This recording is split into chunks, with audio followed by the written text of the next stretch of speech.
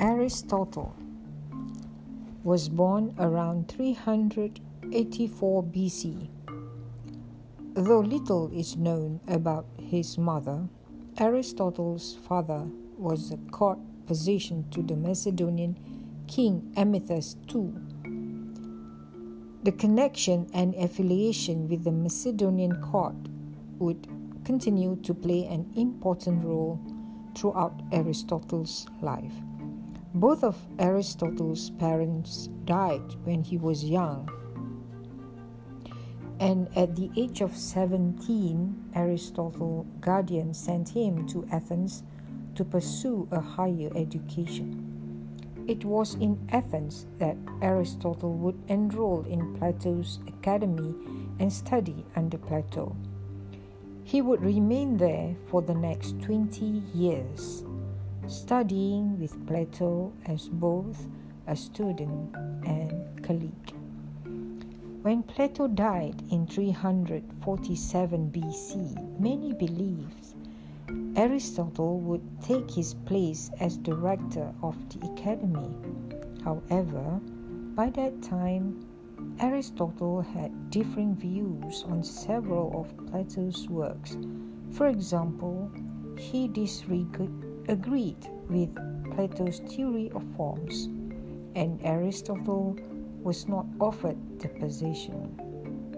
In 338 BC, Aristotle returned to Macedonia and began tutoring the 13-year-old son of King Philip II, Alexander, later known as the Great.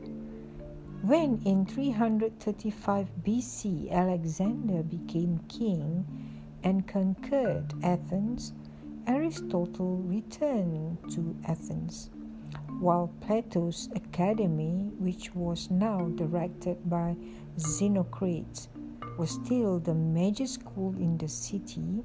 Aristotle decided to create his own school, the Lyceum. With the death of Alexander the Great in 323 BC, the government was overthrown and anti-Macedonian sentiment was high.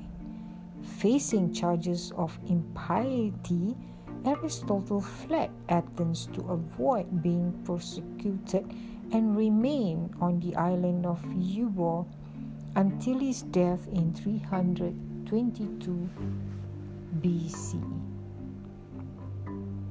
Virtue. Another one of Aristotle's most impactful works was Ethics.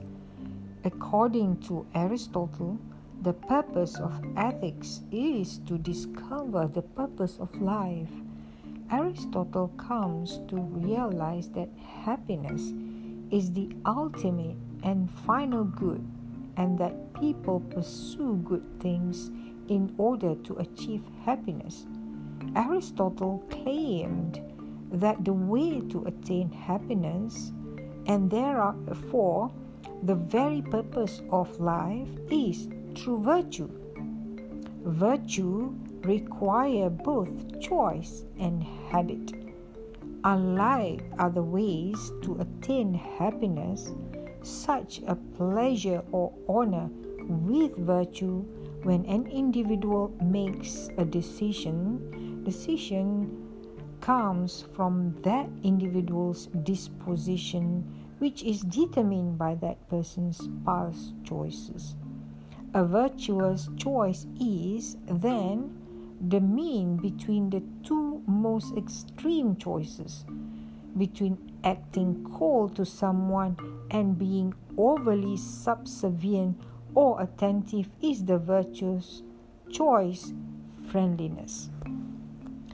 To Aristotle, the ultimate type of happiness is living of intellectual contemplation and using reason, which is what separates humans from other animals, is the highest form of virtue.